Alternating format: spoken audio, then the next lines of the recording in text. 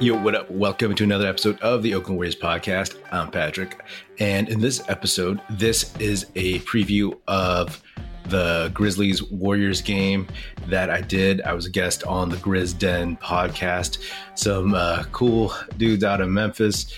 And it was a fun conversation. We talked a whole bunch of stuff about this game, the past, Dillon Brooks, the foul on GP2, Steph, John Morant, parallels between them. Similarities between the Grizzlies of the present and the Warriors of the past. So it was cool. It was cool. It was my first time talking to like real hardcore Memphis Grizzlies fans, and I dug it. I had a lot of fun, and we went on for a while. So in the show notes, you'll see all the topics that we talked about. Enjoy, and hey, happy holidays. Welcome to a special first ever Christmas game day preview of the Grizz Den pod. Will Walker was actually gracious enough to let me do my first ever Grizz Den hosting. So if there's some bumps in the road, I'm really sorry. I normally just sit back and y'all know me, just hang out and talk versus actually host this thing. So I'm going to put on my Jim Nance and try to make this happen. But today I'm super excited. We're joined by Patrick Apino, who runs the Oakland Warriors podcast. So make sure you go look him up. His stuff is great to kind of pay attention to whenever you're wanting to dig into the Warriors, whether it's the Grizz about to play the Warriors like Christmas Day, or if you just are kind of curious what's going on. He's got great stuff. His YouTube was actually really fun for me to dig into. You can find that at Oakland Warriors within YouTube, and all of his podcasts on all, I'm sure, streaming platform channels that we're all on. They give his video content a view as well. Patrick is part of the Basketball Podcast Network, TBPN, which is a mouthful, by the way. Same code as DraftKings. What's up, sponsors? And so we're super excited to actually have him as our first guest within the network on an official capacity. So, Patrick, thank you for being here. This is super fun for Ty and I. Yeah, no, thanks for having me on. I'm looking forward to it. When you first approached me about doing something, I was like, oh, this is going to be a great game. And now I'm not so sure. You know, right, the Grizz lately have had they've done really great at making teams that have been struggling or not struggling beat them. So, you know, that could be part of the narrative that we talked about today. But also, welcome, Ty. Hey, thanks. Appreciate Ty that. Smith Sr. in the house. Glad to have you. Be here. Yeah. So a couple of show notes. We're recording this on Thursday, the 22nd at 7:10. Patrick, I didn't tell you this in our little pre-talk, but in Memphis right now, it went from like 45 degrees to 18 in a span of 30 minutes. This really weird like polar vortex thing swooped in. So if like, I don't know, Memphis shuts down because of ice or something, then, you know, whatever. It was a fun show. But so all that to mean is that the Grizz have not played the Suns. That's tomorrow night, the 23rd. And then we go from the Suns, have a day of rest, and then we play in Golden State or at Golden State for that Christmas Day game, which is obviously the reason that we're all here together, is to sort of talk about that and preview that together. It's a fun thing. And the Grizz have never actually played on Christmas Day. So you'll be able to catch that game at 7 o'clock Central Standard Time, sort of a headliner game that, to your point, Patrick, had a lot of buildup, and maybe we're creating some drama leading up to the game. And I think that's one of the things from a Grizz angle I just want to hit at the top. Literally about an hour and a half ago, and me, Ty, Kraft, and Will, who are the other two guys, Patrick, that run the Grizz Den pod with us, the Grizz PR put out a tweet saying that Desmond Bane was questionable for tomorrow night's game, which sort of in the way that the Grizz medical staff runs and the PR team work together, that may be indicating that if he's not back tomorrow, then he's highly likely to be playing Christmas Day, which we have not seen Desmond Bane for at least a month. We have not seen Bane, Triple J, and Ja play together at all this entire season. So first, Ty, just wanted to maybe shoot to you really quickly. What was your emotion when you saw that tweet come through, man? Just elation. So excited. Thank you. We talked about this, I don't remember when. Maybe it wasn't on a podcast. It wasn't, actually. So the classic cryptic tweet Patrick, I'm sure y'all's players occasionally will do that too. Desmond Bain just tweeted like the eyeball emoji, but it was actually during the World Cup. So everyone was like, oh, was that pertaining to like Messi doing something crazy, or is this an update? And then Ja Morant quickly commented underneath that, like a picture of them two like embracing during like the announcement of the starting lineup. So I think I knew it was coming soon. You could feel the Christmas Day. I was kind of hoping that would be game one. Looks like he may play against Phoenix. But yeah, if these last couple games, so Patrick, we played OKC and lost pretty much wire to wire, and then played the Nuggets on national TV. I'm not sure if you watched that game or not. Also lost wire to wire. Neither one were really close. And basically what the defenses were doing is just packing the paint and sagging off everyone. And we couldn't hit open shots. I think we missed our first 10 against the Nuggets, threes, that is. Yep. So Bain he's like maybe the most important player on our team offensively. He's just he's a must. You have to have him for everything to work. I feel like when he's there, defenses can't continue to play the way they've been playing the last couple games. He's so dynamic, especially coming off any form of shooting. He's exceptional. So, yeah, it's going to be huge to get him back for sure. And so the other little thing, just to sort of lead into this discussion, Patrick, is that Ja was interviewed by Malika Andrews, and this little snippet kind of got picked up on Aggregator and went viral, and sort of weird Grizz Warriors Twitterdom or whatever it is that one pays attention to their socials. And he was essentially sort of like asked, like, hey, when you're watching, the NBA, like, who are you scouting, paying attention to in terms of, who you're worried about?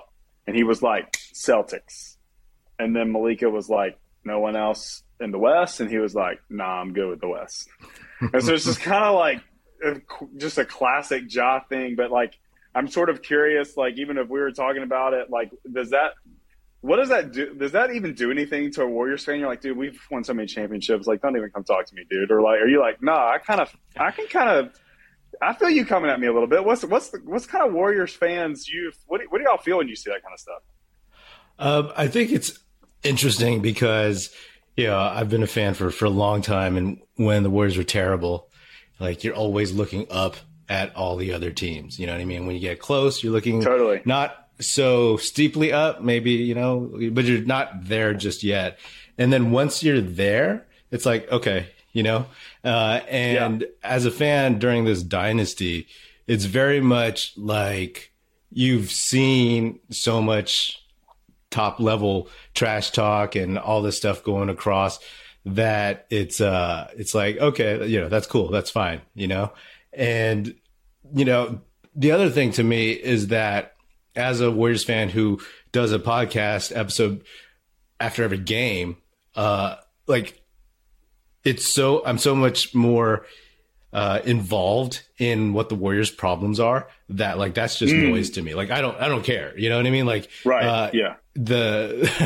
We accept the fact that there's a very good chance that the Grizz could come into Chase Center and just, do what the Nets did or do what the Knicks did. You know what I mean? I'm hoping for something more competitive, but that's like, the concerns for me as a Warriors fan are what's going on with the team and where the team can get to by the springtime, by April 15th when the playoffs start, or a week before if we're in the play-in. You know what I mean? Yeah. So, and I'm a fan of Jaws. Like, I think, I like his competitiveness. I like that he speaks up.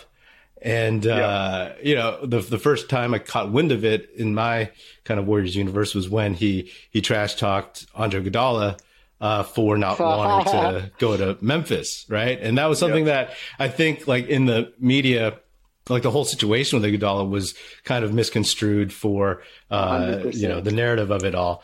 And that created, like, some, inkling of a rivalry before those teams even ever met in a game that mattered.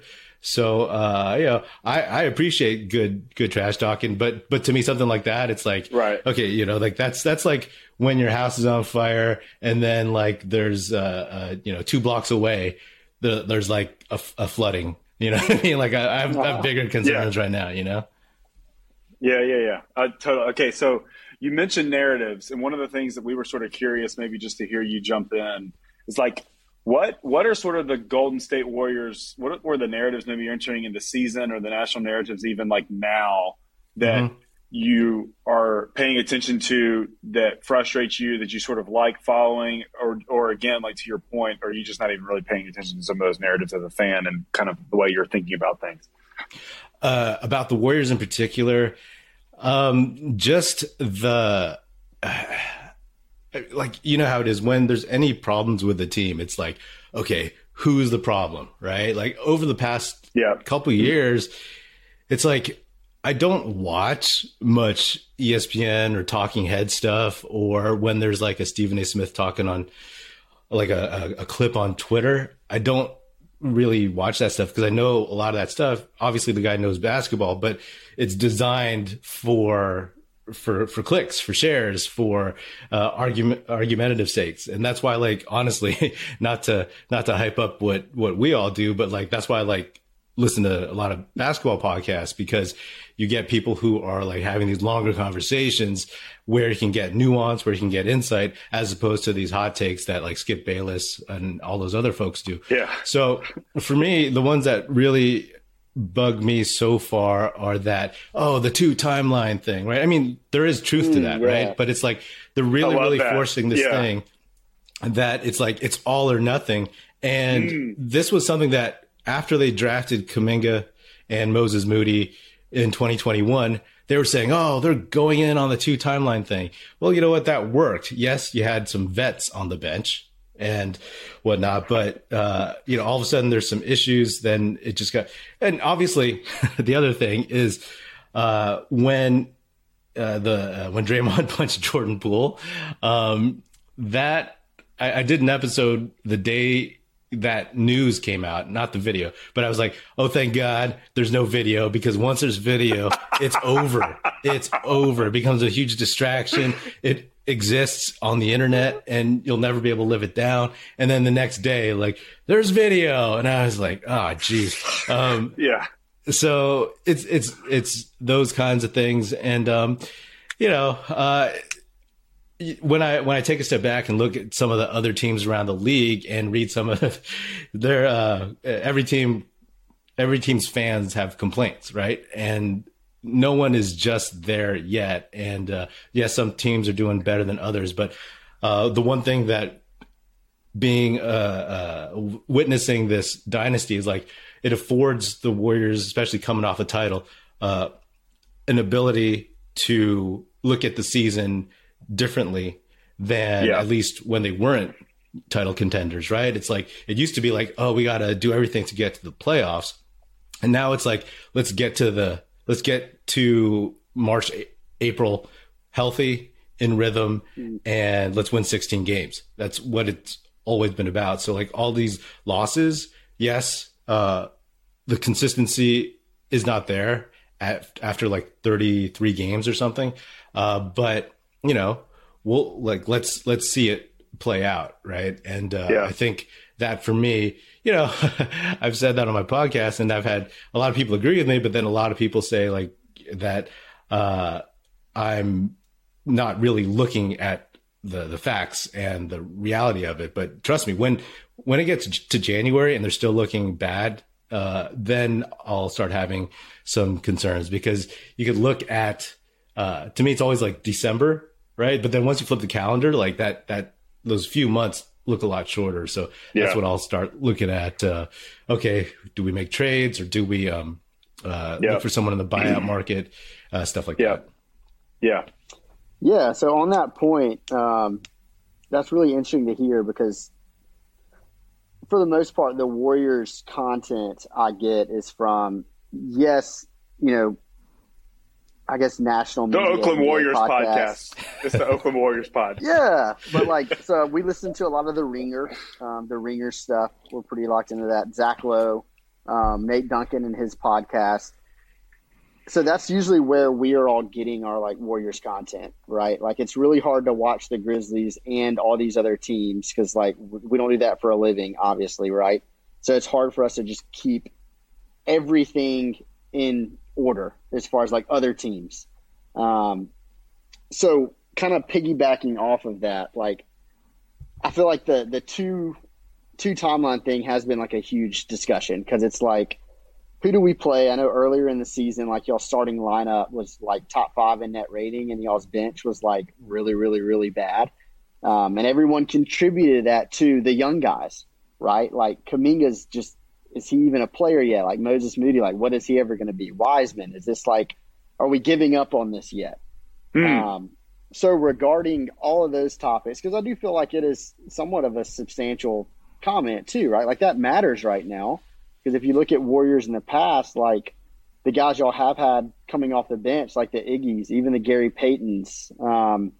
Who's the guy who killed us in the playoffs from 3? Y'all traded him to, or he went to Otto Porter. Otto Porter. Like y'all had those type fucking of like murdered us. Just veterans who knew what to do, knew y'all system could fit, just like molded into this like, you know, Warriors at large, the way that y'all play. And now you are starting to see like, we don't really have those guys anymore, and maybe our bench is sacrificing a little bit. So on that note, like, how do you feel about playing the young guys decently big minutes? How do you feel about kind of like having them, you know, play through their lumps, as Chris Vernon would say, versus, hey, let's maybe like sell on Wiseman and try to go get some decent veterans and like buy into this window that we have right now? Like, where are you on that?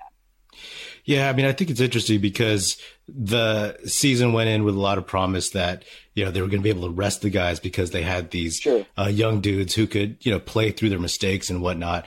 And then the punch happened, and then the season started really, really strangely, and they went on that 0-5 road trip, which just cut the legs out of that whole idea. And then all of a sudden you really Kerr started having to chase some wins.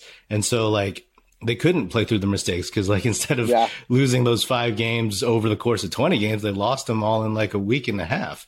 And so he pulled the plug on a lot of those ideas. And I think it's a concern. I'd said early on that let's see where this team is after 20 games, with the idea that not that they would be like where they need to be, but that you would get a better sense of who they actually are. And they started looking better. But here we are with Steph hurt, and they are 3 games as of this recording under 500. And you have to look at the standings. You have to make the playoffs first in order to get Steph, Clay, Draymond, you know, into the discussion. So, you know, that's a big debate, you know, like after the last couple of games against the Knicks and the Nets, where the Warriors didn't look good. But then in the Nets game, Wiseman dropped 30 and he looked better. You know, he looked fine. They got blown out by 30. So I think that, you know, when it comes down to it, like it's the big question mark, is the big question mark of the season. And, you know, I don't put it all on the young guys because the vets didn't come out the gate, you know, playing very well. Steph played well. Wiggins played well. They were both focused and didn't miss a beat from the playoffs. But everybody else, you know, kind of lollygagging. Clay had his issues. He seems better, but like his shot has been off. So when you lose guys like Gary Payton II and Otto Porter Jr. and even Nemanja Bjelica, who you know, who like was good for parts of the playoffs, and we always joke how he locked up Jason Tatum in the finals. For most of the regular season, you know, he wasn't getting playing time because he couldn't guard anybody. So there's a lot of revisionist history sometimes. But when you think about it, like Dante DiVincenzo, he's not Gary Payton in terms of athleticism, in terms of wingspan, but he does bring a better all-around game, and he's willing to be pesky. I like that. Like JaMychal Green, we had hoped that he would give a little bit what Otto Porter Jr. did. And right now, I just don't see it. He's the big question mark in the rotation for me right now. And then, I also like to point out, though, that like Gary Payton II hasn't played a minute all year. Great and point. no knock on him, but I'm just stating facts to folks who say the Warriors screwed up. And then Otto Porter Jr. has played like just, I think, under 10 games and maybe 8. Yeah. So it's tough because they do need that veteran presence, and I think that's something that they need to figure out. Andre Iguodala is not playing; they're saving him for the spring. We'll see what that actually means. But at the end of the day, I hope they could pick somebody up, but I'm not exactly sure who that could be because off the bench, it's just Dante DiVincenzo. Who's still young, but he's like 26, has a really good pedigree from Villanova and the Bucks.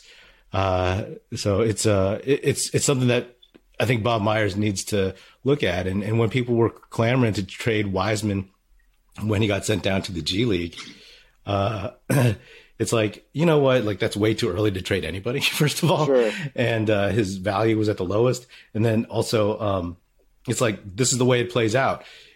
Trade deadline is February 9th. And you have to get him some reps in the G League. You have to bring him up, showcase him. Hey, you put up 30 points. I guarantee you there's somebody out there who is like, oh yeah, we could use that, Totally.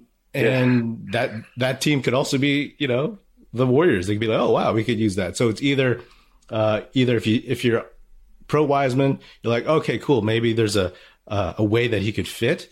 Or if you're anti Wiseman, then you're like, oh great. You should be happy. Then you might not get fleeced in a midseason deal. Sure. Got it. Sounds eerily similar to, a little different, but similar to our Dillon Brooks conversation. It's just like, all right, what do we do with this? Can I ask about Dillon Brooks? Yeah, absolutely. Let's go there. Put a timer on us there. Yeah. Well, so it's funny to me because I remember Dillon Brooks at Oregon, and I'm stunned that he was the most successful player off that team, right? The Warriors had Jordan Bell for a hot minute, and that he flamed out. And Dillon Brooks, I liked him. I was rooting for him. But then all of a sudden, when did he become like Scowly Dillon Brooks? And is he a fan favorite or because I know his contract's up. So do you guys want to keep him, lose him? What's his deal? How about let me take the fan favorite part first, just for perspective, because we're basically like, Patrick, you're also asking the wrong person about fan favorite right now. That means I'm asking the right person. Well, it's like in the city of Memphis, it is a very controversial topic. I would say for sure most people that go to Grizz games or watch the games, it's a very accessible ticket in the city of Memphis, by the way, which is awesome. Are you a Dillon guy or not? Like everybody else, there's no question. That's the only player that gets that topic. And it is I am of the heavy lean of not being a Dillon guy, even though I fully respect the pieces that he adds as being very valuable. So I'm not going to – people that listen to our podcast know where I stand on this. It is – whereas I would like to say the rest of my podcast brethren on the Grizz Den pod are more positive than I am when it comes to just that piece. And so I would just say that it is a big picture wise before Ty goes into maybe sort of more of the Dillon Brooks history. Maybe we can write a summary of that at some point and publish it. It really is I'll have people that I don't even really know go to games who they'll hear I do a podcast. Like, oh, that's cool. It's like, what do you think about Dillon? And it's it's the thing. No one's talking about Ja because they know he's awesome. Trip is starting to maybe come into the second piece of that, Triple J, where it's like, man, do you think that he can really reach his potential? Like, you're kind of starting to get that from some people, or at least I am from a casual fan. But for the most part, it's all, what do you think about Dillon? Where do you stand on Dillon? So, wait, on that note, can I just say, do you think, I know this is, did you think his foul on Gary Payton II was dirty? I would not. I thought it was a hard foul. I would not have said dirty. I think it was really unfortunate the way he fell. And I think that was the problem. Like, if he falls any other way, no one's calling that play dirty, I don't think. But the fact that he fell the way that he did and he got injured, and I think is the reason. But what do you think? I mean, I thought that's a great question. I love that you asked that question. Yeah, I mean, I thought like it was because the club into the head, and watching it full speed, it's something that, you know, people, I think the argument was like, oh, it was like full speed, like a bang bang play. Sure. To me, it looked like he was, you know, going for it, or like going for making it look like he was like, just, it was not completely incidental. He was trying to take him out, maybe not going for the head, but he was going up there. And to me, that's what makes it dirty. The landing is a landing, right? Like, no one can control how someone lands. So that's why I thought that was a dirty play. And obviously the suspension was because of the longer term injury and whatnot. So I did. I think, you know? As someone who watches Dylan a lot, like you talked about, when did he become scowly? He's never been dirty. Like, he really hasn't. Like, he doesn't do dirty plays. And he will get in your face. He will bark. He will do it, like, everything. But if you know, like, if you watch him enough, it's crazy. He'll commit a hard foul and immediately help the guy up. Like, he's never been a dirty player. He really hasn't. That's why I think when, you know, Steve Kerr said he broke the code, which, as a Grizzlies fan, just going to be honest, was just, to me, the dumbest thing I've ever heard from Steve Kerr, a coach of Draymond Green. Who knows how many handful of times he's broken the code. But anyway, I think that's why it was just like, Dylan's not that guy. Like, he's not, you know. And to your point, though, when you watch the play, especially as like a, you know, not even as a Grizzlies fan, just as any other fan of any team or any other sport, or just a casual watcher, I'd be like, oh, that's dirty. So I 100% get your point. Yeah. And I'll just say this on Dylan, on him. He just, you know, he sort of just like lacks athleticism. He's just a big bodied, thick. I mean, he's in the NBA, so he's athletic. But in comparison to other like 3-and-D types, you know, like, I always like watch him, like, man, this dude like could never play corner. Like, he can't move his hips. He like shoots off the wrong foot all the time. And now that's become like a good thing, when it really is just like, he's just unathletic sometimes. And he just does things very in an odd way at times. And so I think that, you know, he got coached early on to make up for it with being very tough on the defensive end.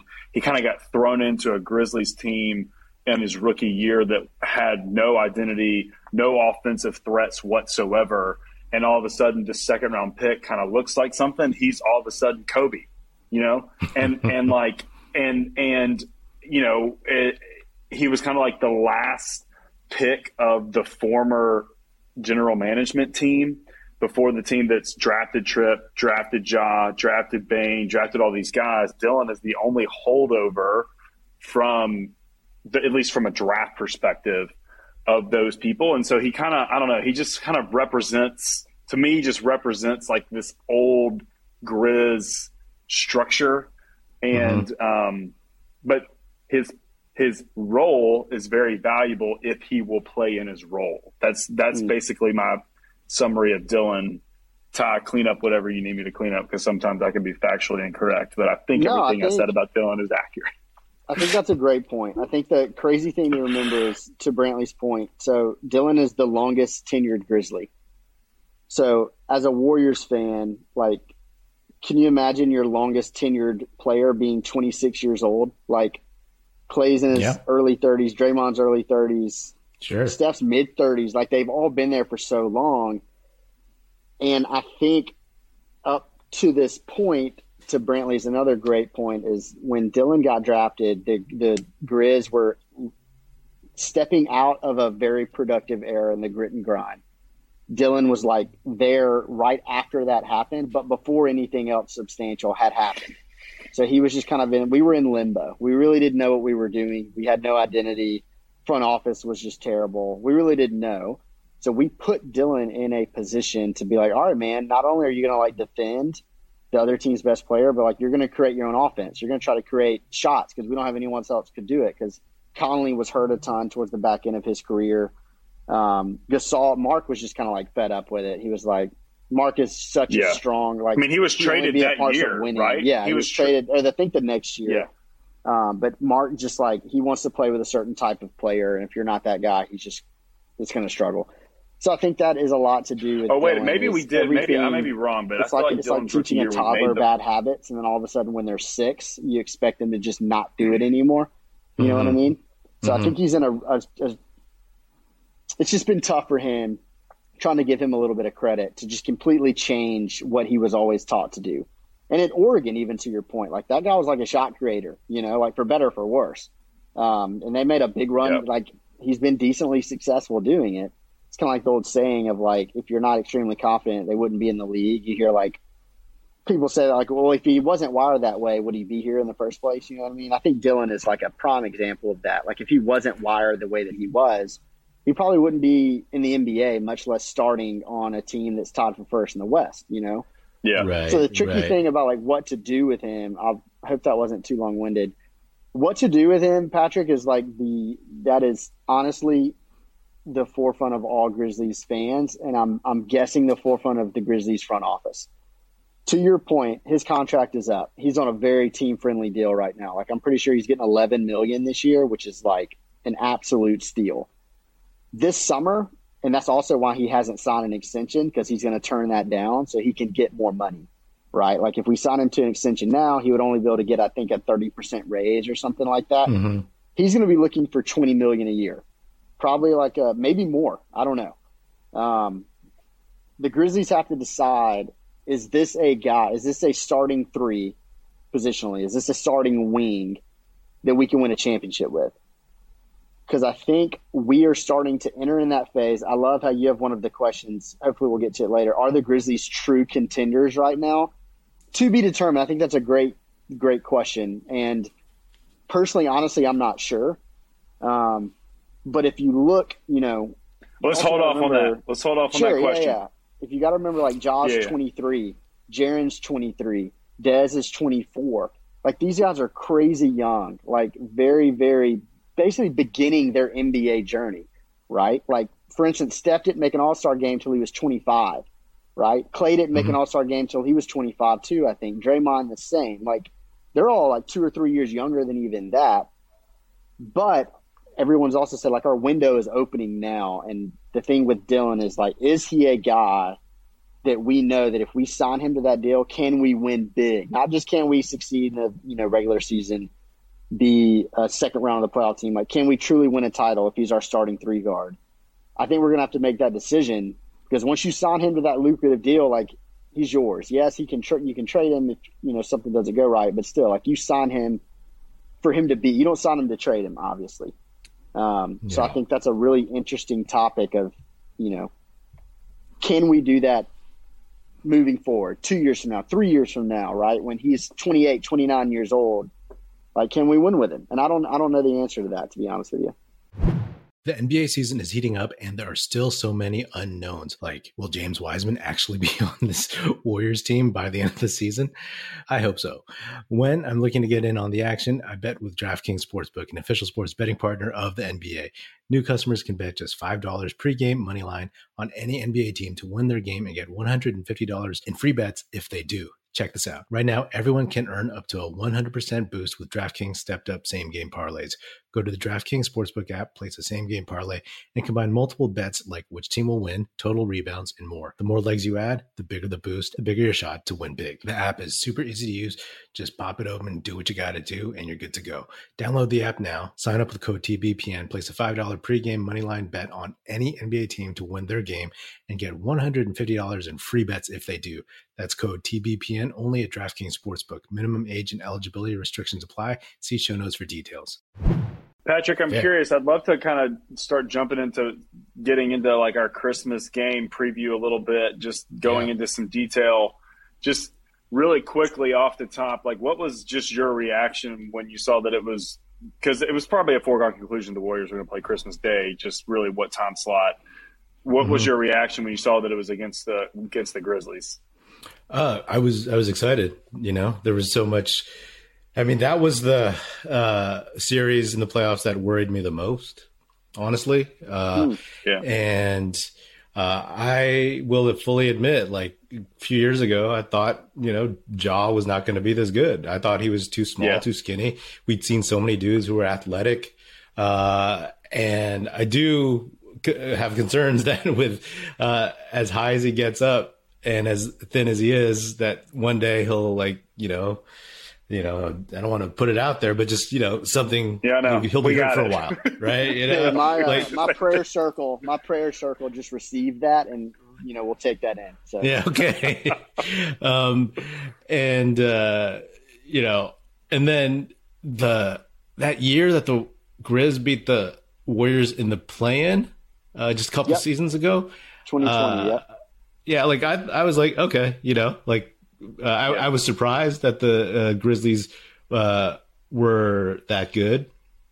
And then, by the time we got to the playoffs last season, y'all made me nervous, you know what I mean? Because like what you guys had was bravado, which is what you need to beat a team like the Warriors. You need youth, fearlessness that comes with youth, and size and athleticism. You guys had like a lot of those things. And it took it was a battle. It took the Warriors to pull out everything that they had from their championship past, like what's in their experience. So, it was pretty obvious to me that it would be a game. Like it wasn't going to be the Warriors Mavericks. Like that didn't feel like anything, Sure. No disrespect to the Mavericks as a team, but like, it's the Grizzlies where it made the most sense. In the past, the Warriors had played like the Cavs on, during that LeBron era. But, Warriors Celtics to me doesn't even make sense on Christmas. So, right. I said earlier to you, I was excited for it. And now I'm actually just looking at this game and I want to see, this is what's happened since Steph went out. When Steph went out, with his shoulder, I think I said on an episode on my podcast, I was like, you know what? Embrace the fact that it's going to be ugly for a while, that there's going to be some L's that pile up, but you have to look at the games within the game and see progress and get through that tunnel. And when Steph gets back and Wiggins gets back and, 2023 rolls around, that guys like Dante DiVincenzo have continued to get build more chemistry with his team, that Jonathan Kuminga continues to react rather than think on the court. And he's been doing a great job of that for the past month. That maybe Moses Moody can get ahead of two-way guys and get into the rotation, that James Wiseman can get out of the G League and show that he can play defense. We know he can score. The thing is, like, can he play defense? Can he rebound? And that, does he have enough dog in him? You know what I mean? I've been saying that since he got drafted. That was my biggest question his rookie year. And sometimes I think he has it. Sometimes I'm not exactly sure, but the tools are there. So not to, kind of downplay the game at all, but those are the things I'm looking for going in and watching how they play a team like the Grizzlies, who are, I'm assuming, coming in for blood. You know what I mean? No one feels sorry for the Warriors. No one's going to be like, oh, shucks, Yeah. But I was like joking around with somebody. I was like, when Ja comes in at Chase Center and he's looking for Steph and Clay, and instead he sees Ryan Rollins and Ty Jerome, is he going to be like, do I need glasses? You know what I'm saying? Like, is that Steph? Did he shave? Yeah. But I'm looking forward to a good game. And the thing is, like, I've always wanted to see, maybe it's because they both had meniscus tears, but I always wanted to see, as you call him, Triple J and Wiseman. Obviously, like, Wiseman is not there to get minutes against him in a fair way. But that's always been a matchup that maybe further down the road I would look forward to in general. So it'll be fun. Unless it's like, for me, like a 30-point blowout. But, that's the thing. 30-point blowouts for this Warriors team. I used to say last season, the best games, my favorite games, were the vet rest games on the back-to-backs on the road, where the vets sit and they let the young guys run free. And those haven't been as fun this year, of course, but that's what you're looking for because I'm a big fan of homegrown talent. And I think most real fans are, unless you're a Lakers fan, you just want to buy talent. But like, I mean, that's what they rely on, like the free agency, right? It's like, we want stars to come play in front of our stars, right? So, you want to see those guys grow, and that's what makes that fun. And I would watch a 30-point blowout, not hoping for it, and I'm not like selling out my team or anything, but they've had a couple of those recently. But I would watch those to see how they compete, because that's what you're looking for. You're looking for how these guys compete when you're getting your tail whooped. You know what I mean? Yeah. So there's always something to look for, even at least for me, in a game against the Grizzlies. And I'm not conceding it, but what I hope for is that the Warriors can rise up and find some of that they found against the Celtics. And they don't have Steph. They might have Wiggins, but Wiggins, he'll obviously be a little bit rusty, maybe a little bit out of condition. But if they can summon some of that competitiveness, if Klay can have a good game at home, I mean, they live and die right now with Klay and Jordan Poole, with Steph and Andrew Wiggins out. And it just so happens that Klay and Jordan Poole have been the Warriors' two most inconsistent players. So, that's what you just want to see, people kind of get their games right, regardless, and compete. You just want to see competition at the highest level. So, so that was going to be even one of my questions. Just on a quick note, is should Grizz fans expect to see everybody but Steph, essentially, you think, Christmas Day? Yeah, the JaMychal Green, I think, is health and safety protocols. I don't know anymore how long that lasts. Okay. And former Grizz, by the way, do you know that? Yeah, absolutely. He was on the losing end of a lot of Warriors games, not just Grizzlies, but like on the Nuggets last season, and I believe with the Clippers for a while. So, but he'll be out. He might be out, and then Dante DiVincenzo, he's sick. They haven't said what it is. It's not COVID, but those are the dudes. Andrew Wiggins hopefully is coming back. If they don't have those guys, then you're basically out, 1, 2, 3, like 4 of your top 8, Right. So, then you get introduced to Ryan Rollins. But, good to know. That's what we're here for, is discuss those types of things that could be up and coming for sure. Ty, I guess one of the things that you were starting to mention, I think a question that Ty had written down was, for a Grizz fan perspective, like a narrative that's not talked about on a national level at all, and so we're not necessarily clamoring for it, but it just never really gets discussed. It's sort of just like the homegrown strategy that the Grizz is doing, that is sort of mimicking Warriors' growth until they got to championship aspirations, were able to take advantage of the KD thing, won some more afterwards, obviously, when he was gone. So I think one of the things that we were wanting to ask you is, like, do you sort of even like see from a fan perspective like some similarities between the franchises when you're sort of watching them, kind of, because it was all one of those things with the Warriors was like they were kind of up and coming, and then they were here, and they're here to stay because this like talent was just there. And I think that's one thing Grizz fans are like, do we have that? Do we have kind of like this different talent base where we have a core of people that we built together, where all of a sudden it's like we might just get here and now we're here for a period of time? Curious your perspective on that. Yeah. Do you remember during the playoff series between the Grizz and Warriors, somebody asked Klay Thompson if he saw any similarities, and I think he deferred and basically, I don't know verbatim, but he said no. Right. I thought that was just, competition and stuff, but I have always seen in the last, I guess maybe since the play-in loss, the Warriors play-in loss to you guys, I've seen similarities, because here's the thing. You guys have one transcendent talent, right now. You know what I mean? Yeah, like, and that's what the Warriors had that made everything else work. And I see similarities in the way. Here's the funny thing, right? Like, it's the similarities between Ja and Steph to me are that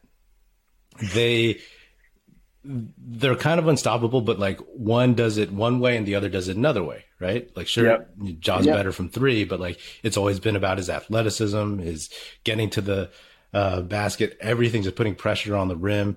And Steph did it starting 2009 from the outside, right? The thing that always made him so different and dangerous was his ability to, I mean, he was never, right? He's not the quickest guy, but I remember his rookie year, a replay of him kind of like turning, like dribbling to the 3-point line and somebody guarding him kind of like turning the ball over in his hand as if he was going to shoot, the person jumping at that, and then him just running right by. I'd never really seen that too many times from the 3-point line back then, where just someone, when they looked like they were about to shoot, because his ability to go off the bounce is what made him really, really special. I mean, just a great shot maker, greatest shooter of all time. And his hand-eye coordination is unmatched, and his conditioning. But I think that's what made him different. And I think like with Ja, you guys have that. It's just a different type of guy. So, you know, I look at a Desmond Bane, and you know, like there's an analogous pair to like Klay Thompson to me in that respect, right? A guy that like, would he have been, no disrespect to Klay, but like when he was coming out of college, I didn't expect him to be what he was. But like, you know, we all know that Steph helped make these guys as great as they are. Steph is the system. And, you know, I don't watch enough Grizzlies games, but, you know, does Desmond Bane do this? Does he get the opportunity like this elsewhere? Maybe, maybe not, you know? And then you guys also have like you guys have drafted pretty well. I wanted Zaire Williams. I can't believe you guys like took him at 10. I was like, oh man, we're going to grab him at 14. We couldn't either. Yeah, we couldn't either. Okay, are you guys happy with him? Because I haven't followed him. Is he having a sophomore slump? Still out. Okay. So the word around, I'll go real quick. The word around draft is that we were trying to get to 10 to then move up to like 7 or 8. And apparently we really wanted Wagner and Giddey were our two big targets. And then both we couldn't get from 10. We couldn't get any higher. And so we were kind of at 10 being like, well, we're going with Zaire here. That was, you know, that may be completely false. The front office might have had their eyes on Z the whole time, but that was kind of the Memphis fan narrative at that time.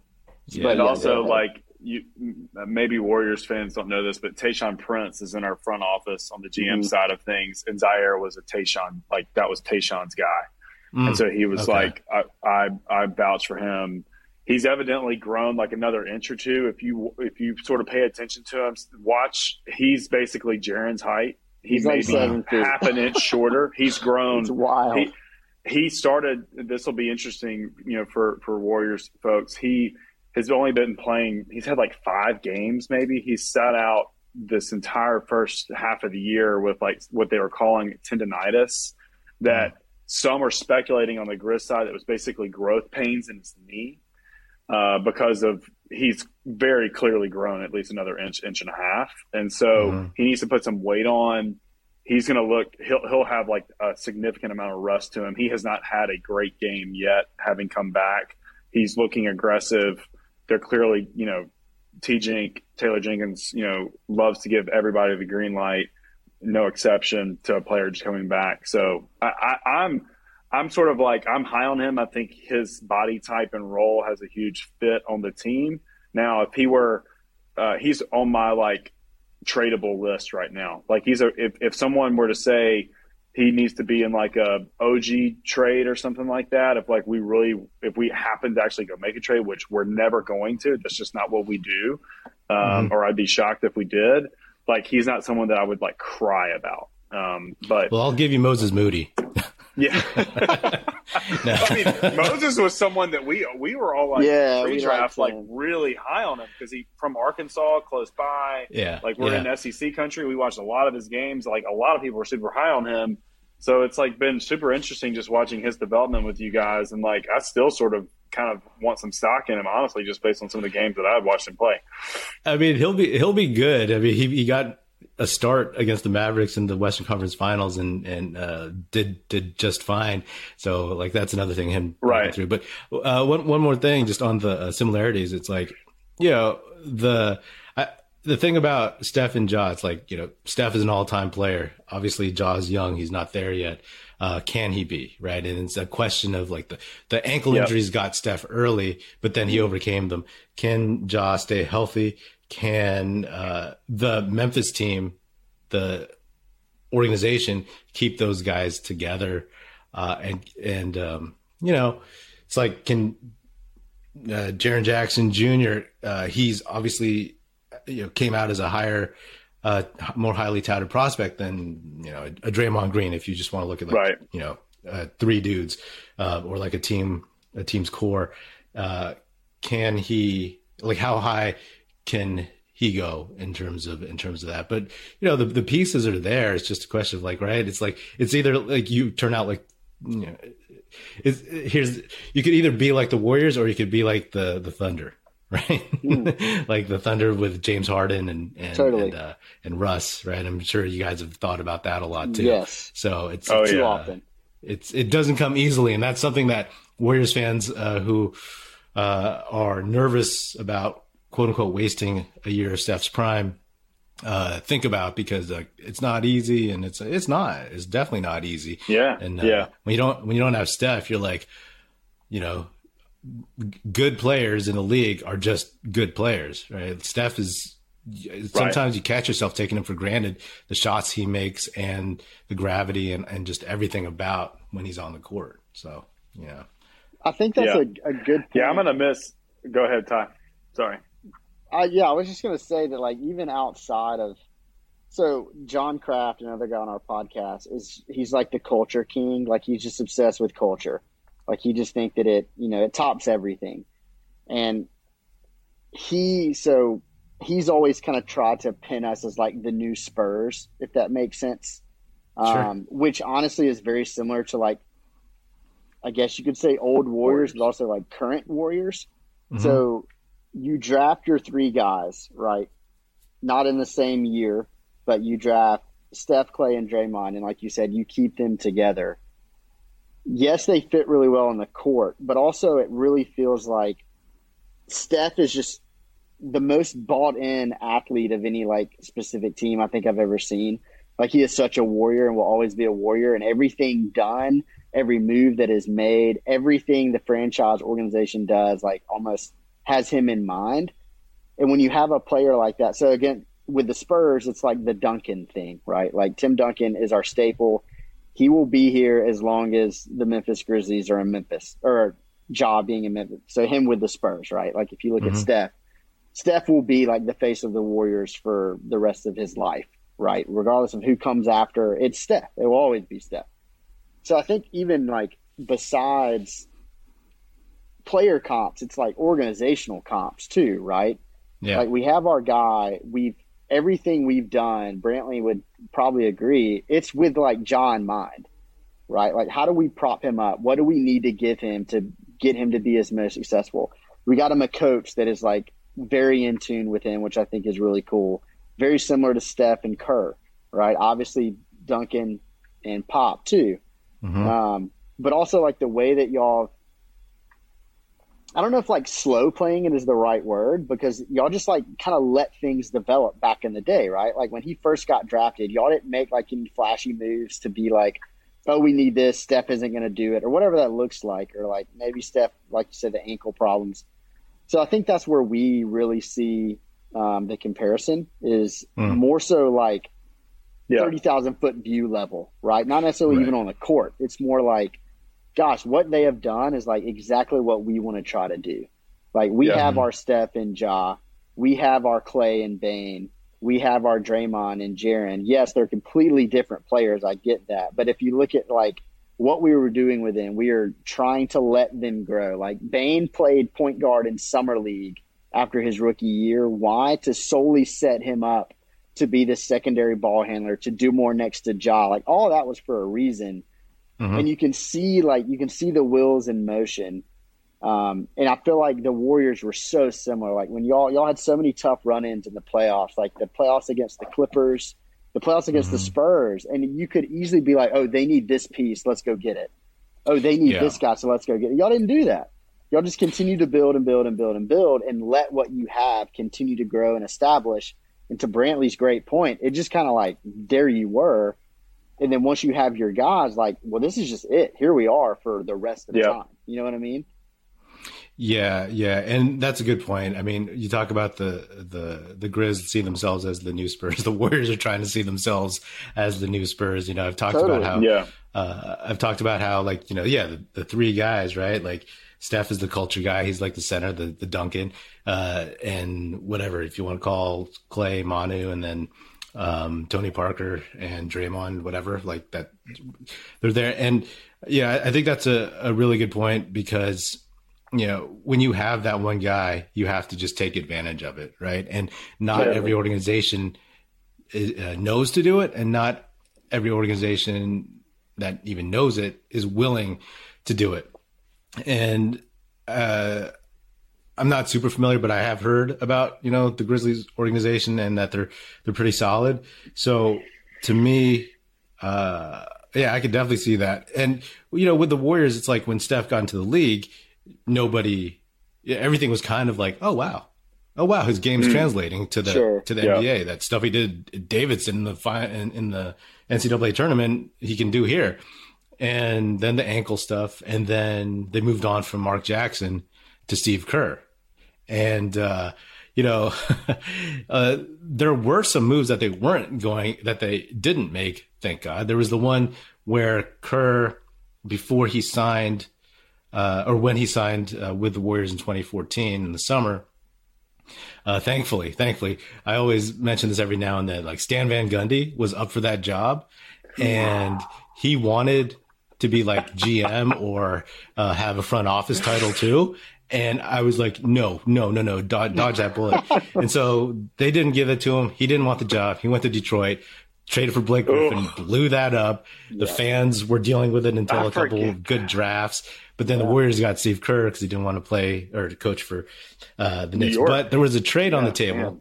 There was a trade on the table that was discussed, which you may or may not know about, was like some version of with the Timberwolves for Klay Thompson, Draymond, and either like David Lee or Harrison Barnes, some combination, 3-person combination of those dudes to Minnesota for Kevin Love. Right. And that was not anything I wanted to do. And luckily, Jerry West was still with the Warriors and he said he didn't want to trade Klay. He didn't want to do it. So they didn't do it. And just as an aside, I always got to laugh at how much the Timberwolves have helped the Warriors build who they are because they passed on Steph twice. That's right. They passed on Steph twice. You know, I guess the Warriors pulled out of that trade. And then, of course, most recently, they gave us Andrew Wiggins, who was understandably like needed a change of scenery. But they gave us the pick that became Kuminga, who's actually playing really, really well right now, for D'Angelo Russell, a guy that they sat in the playoffs last season against y'all. Couldn't play. Yeah. They couldn't get there in the clutch. And also, like, they didn't extend him. And he's has no contract for next year. So thank you, Timberwolves fans. You know, I know they're paying from making bad deals from way back in the day as a Warriors fan, but I just have to say, you know, Merry Christmas. Talk to me a little bit of something that you just mentioned. Like, so Grizz fans will remember, like, Kuminga struggled in our series with you guys last year. Yeah. You just mentioned that he's been looking better. What have you liked from what you've been seeing from him? What should we sort of expect, maybe see from changes from him from what we've last played y'all? Yeah, so Kuminga, he was still the youngest guy, I think, on the Warriors, maybe like second youngest now. And he gives the Warriors a level of athleticism that I wanted to see against the Grizzlies, because when played in the play-in, he wasn't there. And what he tried to do over the summer was, in summer league stuff, he was on ball a lot more, trying to do some, I'm sure they were telling him to handle, because the Warriors have a lot of wings that handle, and point forward stuff. And it was mixed results in the summertime, right? Like, his handle isn't super tight. He needs to bring it a little bit closer to his body, a little bit lower to the ground, gets a little craftier with it, kind of just dribbles like up and down instead of left and right, And and at the beginning of the season, it was weird because a lot of us thought that he had the highest ceiling out of the 3 lottery picks the Warriors had. And he didn't start, but like he was in the rotation the first game of the season, and then he was out by the third game. So we just didn't know where he would fit. And then when the 0-5 road trip happened, Kerr started putting him in more. And then at a certain point, you could just tell that something clicked for him. The Warriors system is, a little bit more complex than some other systems. I don't know what every team runs, but it's a lot of read and react, and wings have particular roles. So when you get in there, there's a lot of thinking going on. And what I noticed specifically in the Dallas Mavericks game, maybe 3 weeks back, was he was just reacting and he was just doing things. And last season, he got a lot of his stuff off of cuts, backdoor, slipping screens, stuff like that, And I think earlier in the season, he was trying to show more of what he can do. But then I think he's learned to kind of take a step back, do the things he's really good at, and then add some more of what he can do on top of that. So some of that is less successful and, leads to more turnovers. So he doesn't do it as often. But you can tell when a guy is thinking the game. James Wiseman thinks the game, right? And that's probably obvious because he's only played 55 NBA games in his life and 3 college games.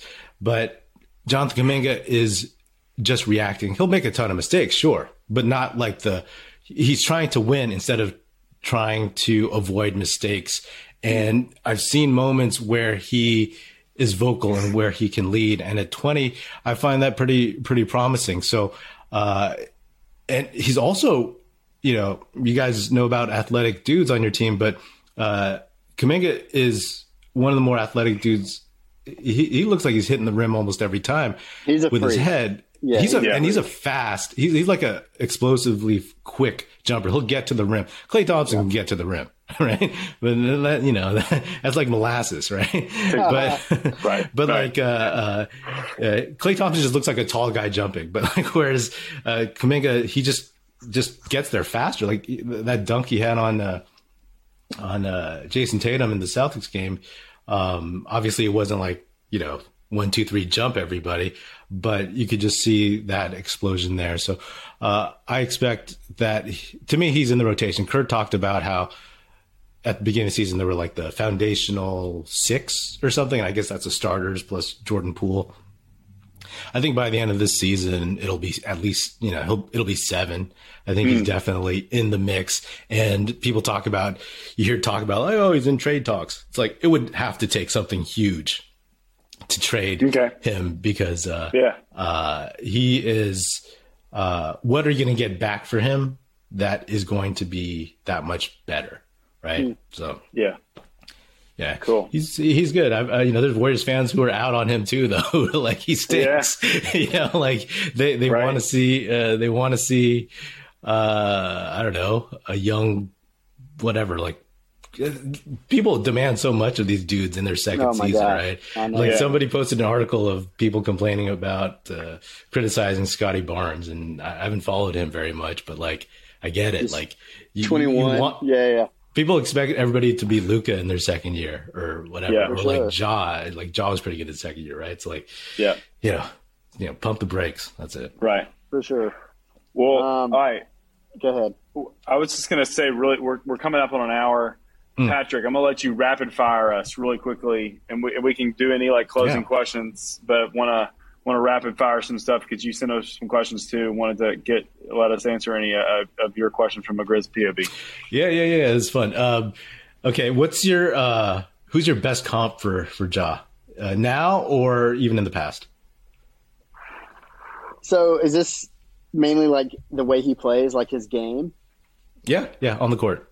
Okay, man. So this has been talked about before. So this isn't like an original thought, but I don't know. Imagine Allen Iverson was just like way more athleticism and less of a jumper.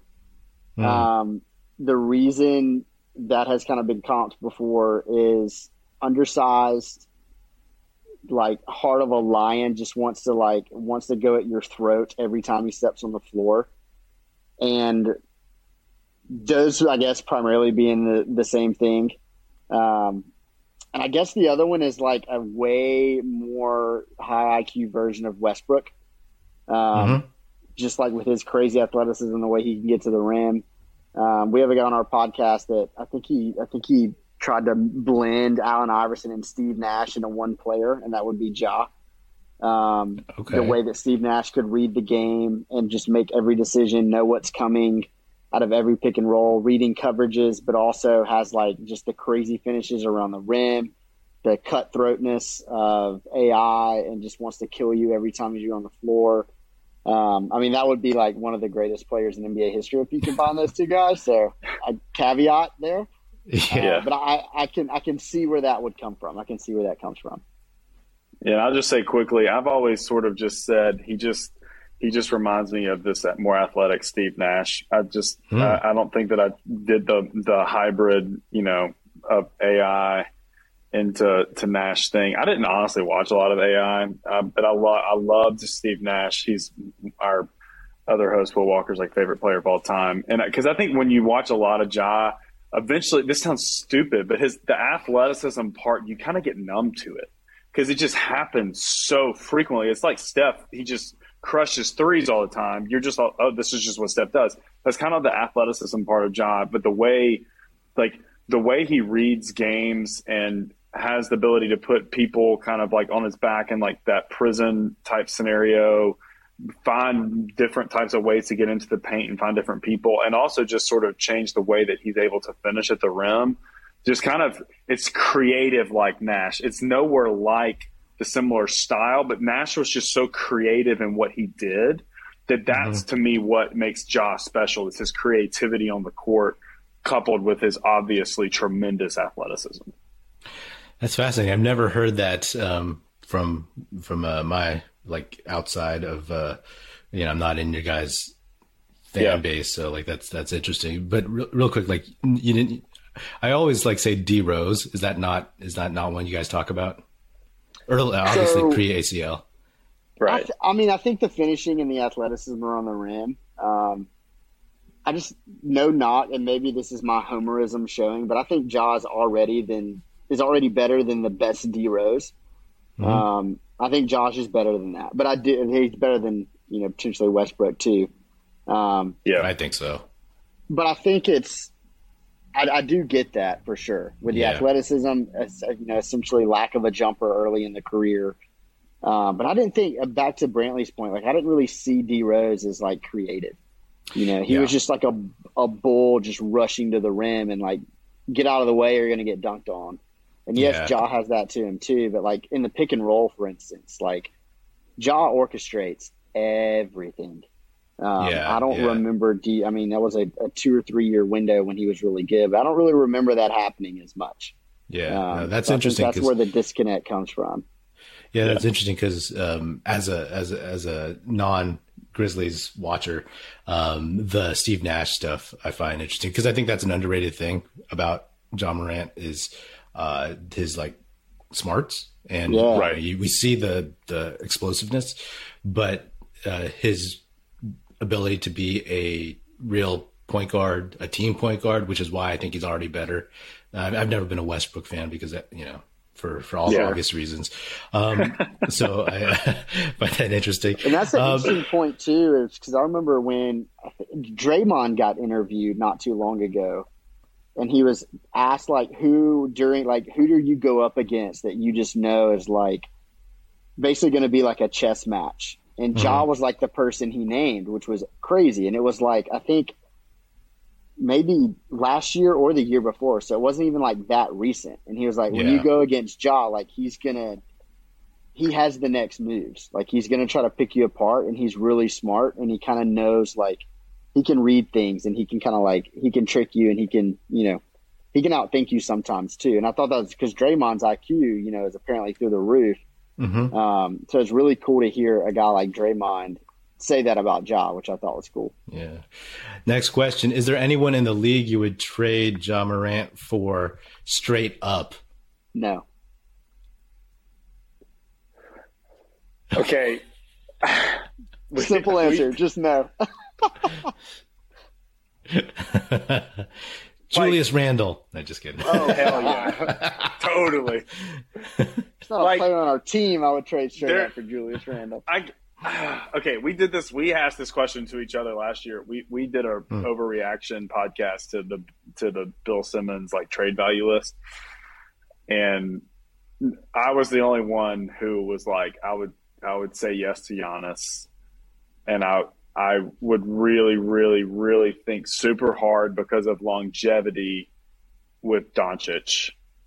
I think that I would like to say that I would change my answer with that one, but the longevity thing with Ja still makes me cringe. It's really hard to think about, and I think I think you have to think about Tatum now, in terms of like straight up, like now the culture fit with Memphis. I'm removing all of that, like it's just pure basketball player wise. But there's no NBA star right now that understands. That could, I think, fit and jive with the city of Memphis so well, like Ja does. He's from the South. There's all these like perfect alignment things in the NBA cosmosphere that just fits perfectly with the city of Memphis.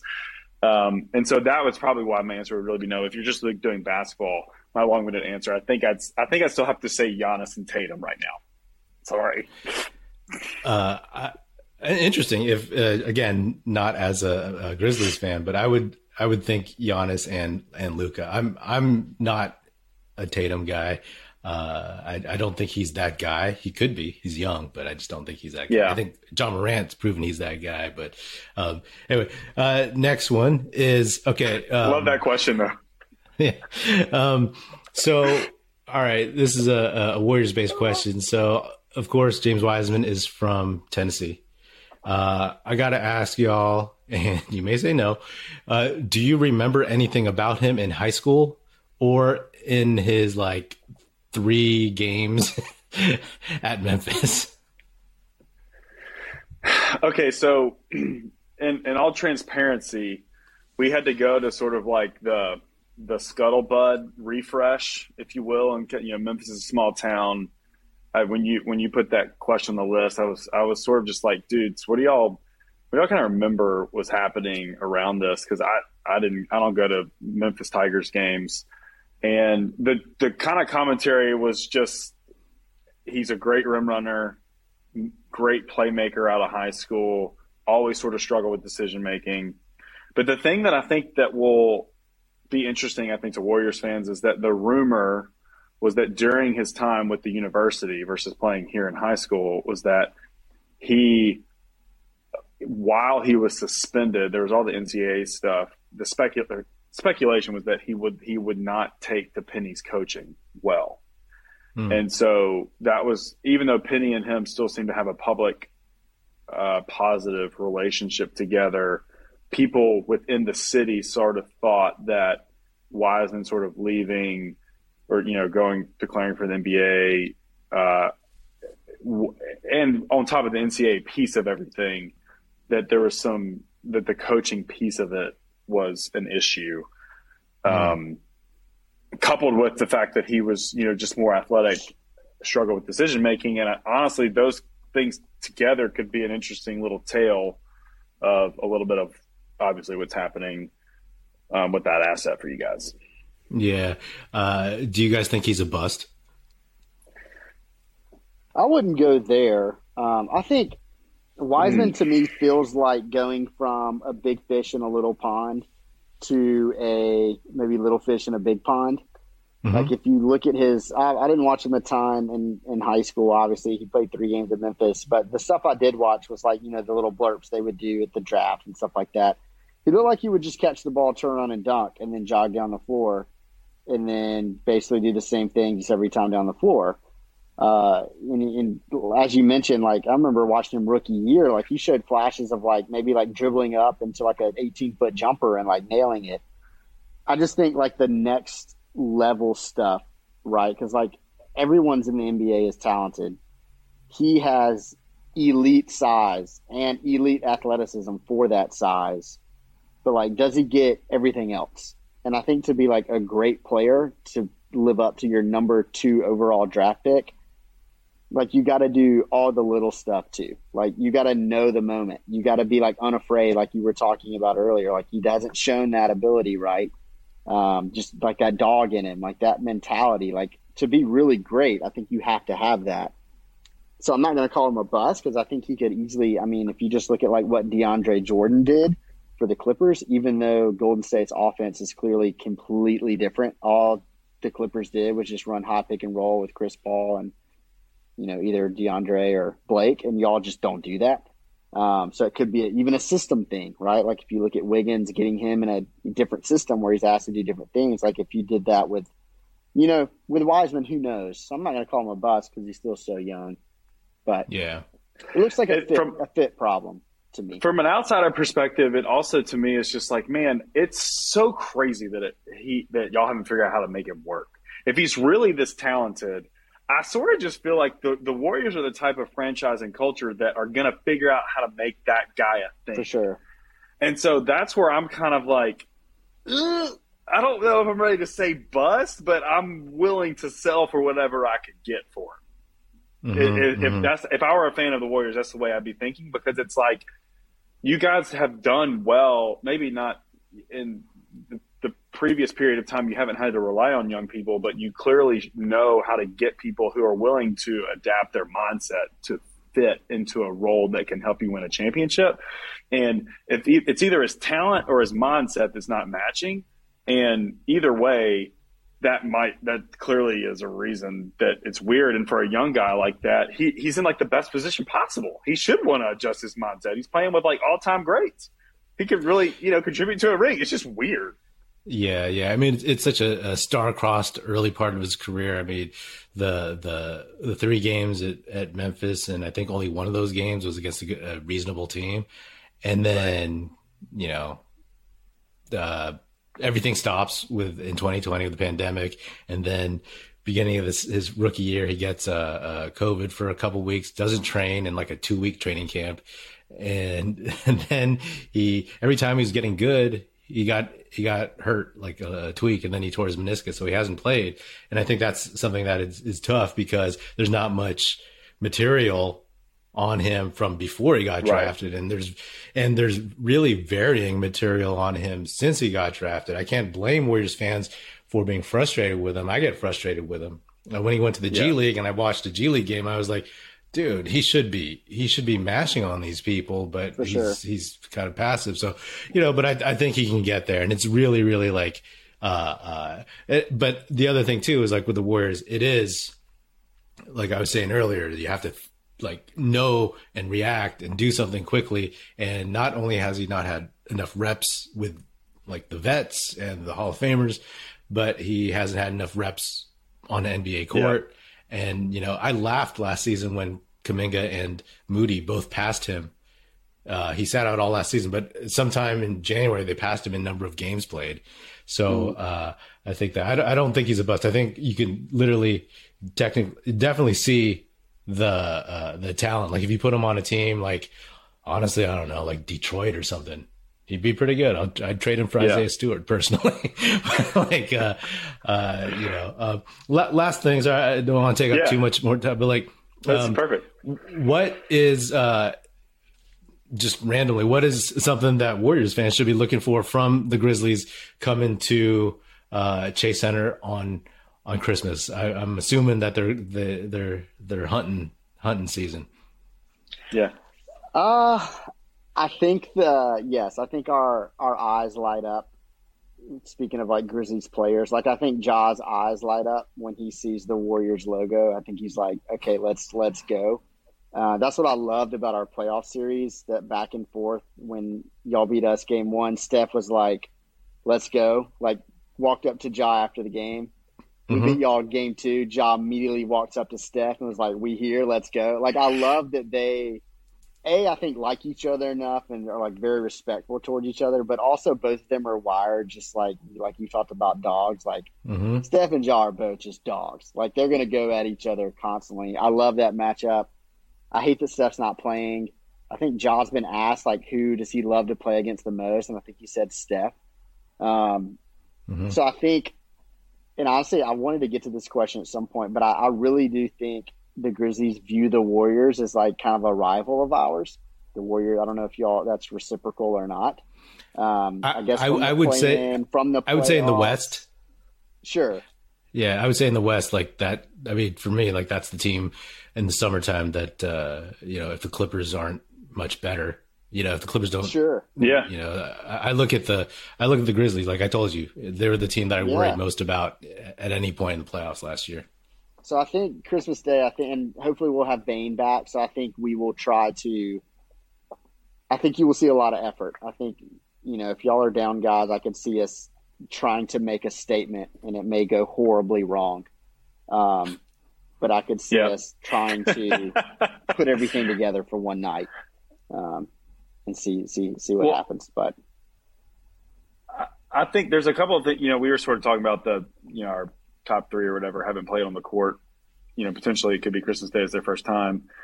The other thing that we're also playing a rookie and a new face significant minutes.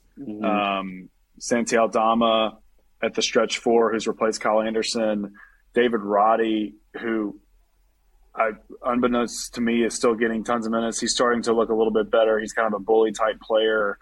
But I think that Warriors fans, if he doesn't get into foul trouble, I think they should expect to see a different Jaren Jackson Jr. on the offensive side of the ball. He just is. He's going to look. I like to say he just is now a man. Like he just has filled out.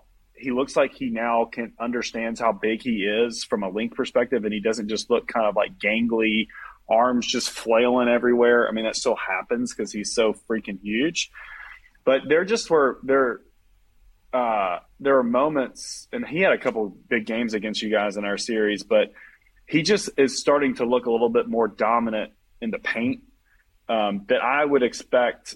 If he were to have a decent game, you'll be like, I don't know if he did that against us last year. I mean, he definitely had moments from behind the arc and had some great defensive moments, but he just looks a little bit stronger from a pure looks perspective, but also just the way he's playing.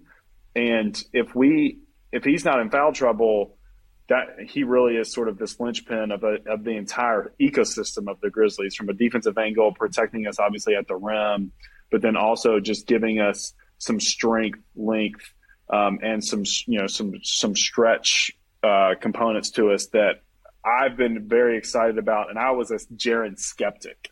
Still sort of am, at least on the foul trouble side of things.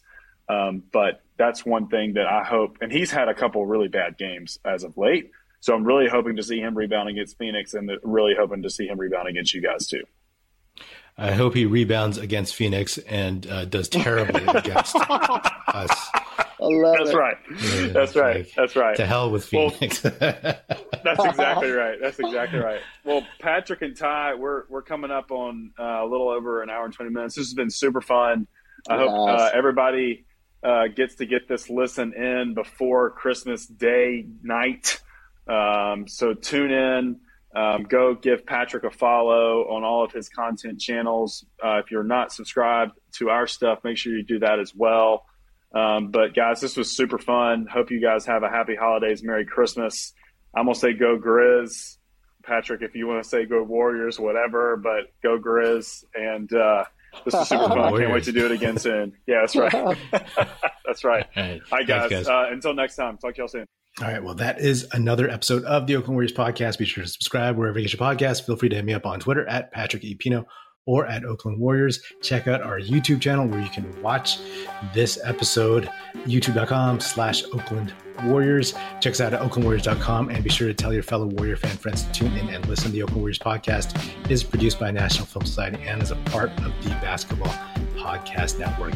And if you're so inclined, please do leave us a 5-star rating on Spotify and Apple Podcasts. And if you want to leave us a nice review saying good stuff about the show on Apple Podcasts, that would be hugely, hugely appreciated, and it would be very, very helpful. Thanks. That's it. Music in this episode provided by Paper Sun. Special thanks to Paul Amardo for production support. See you next time.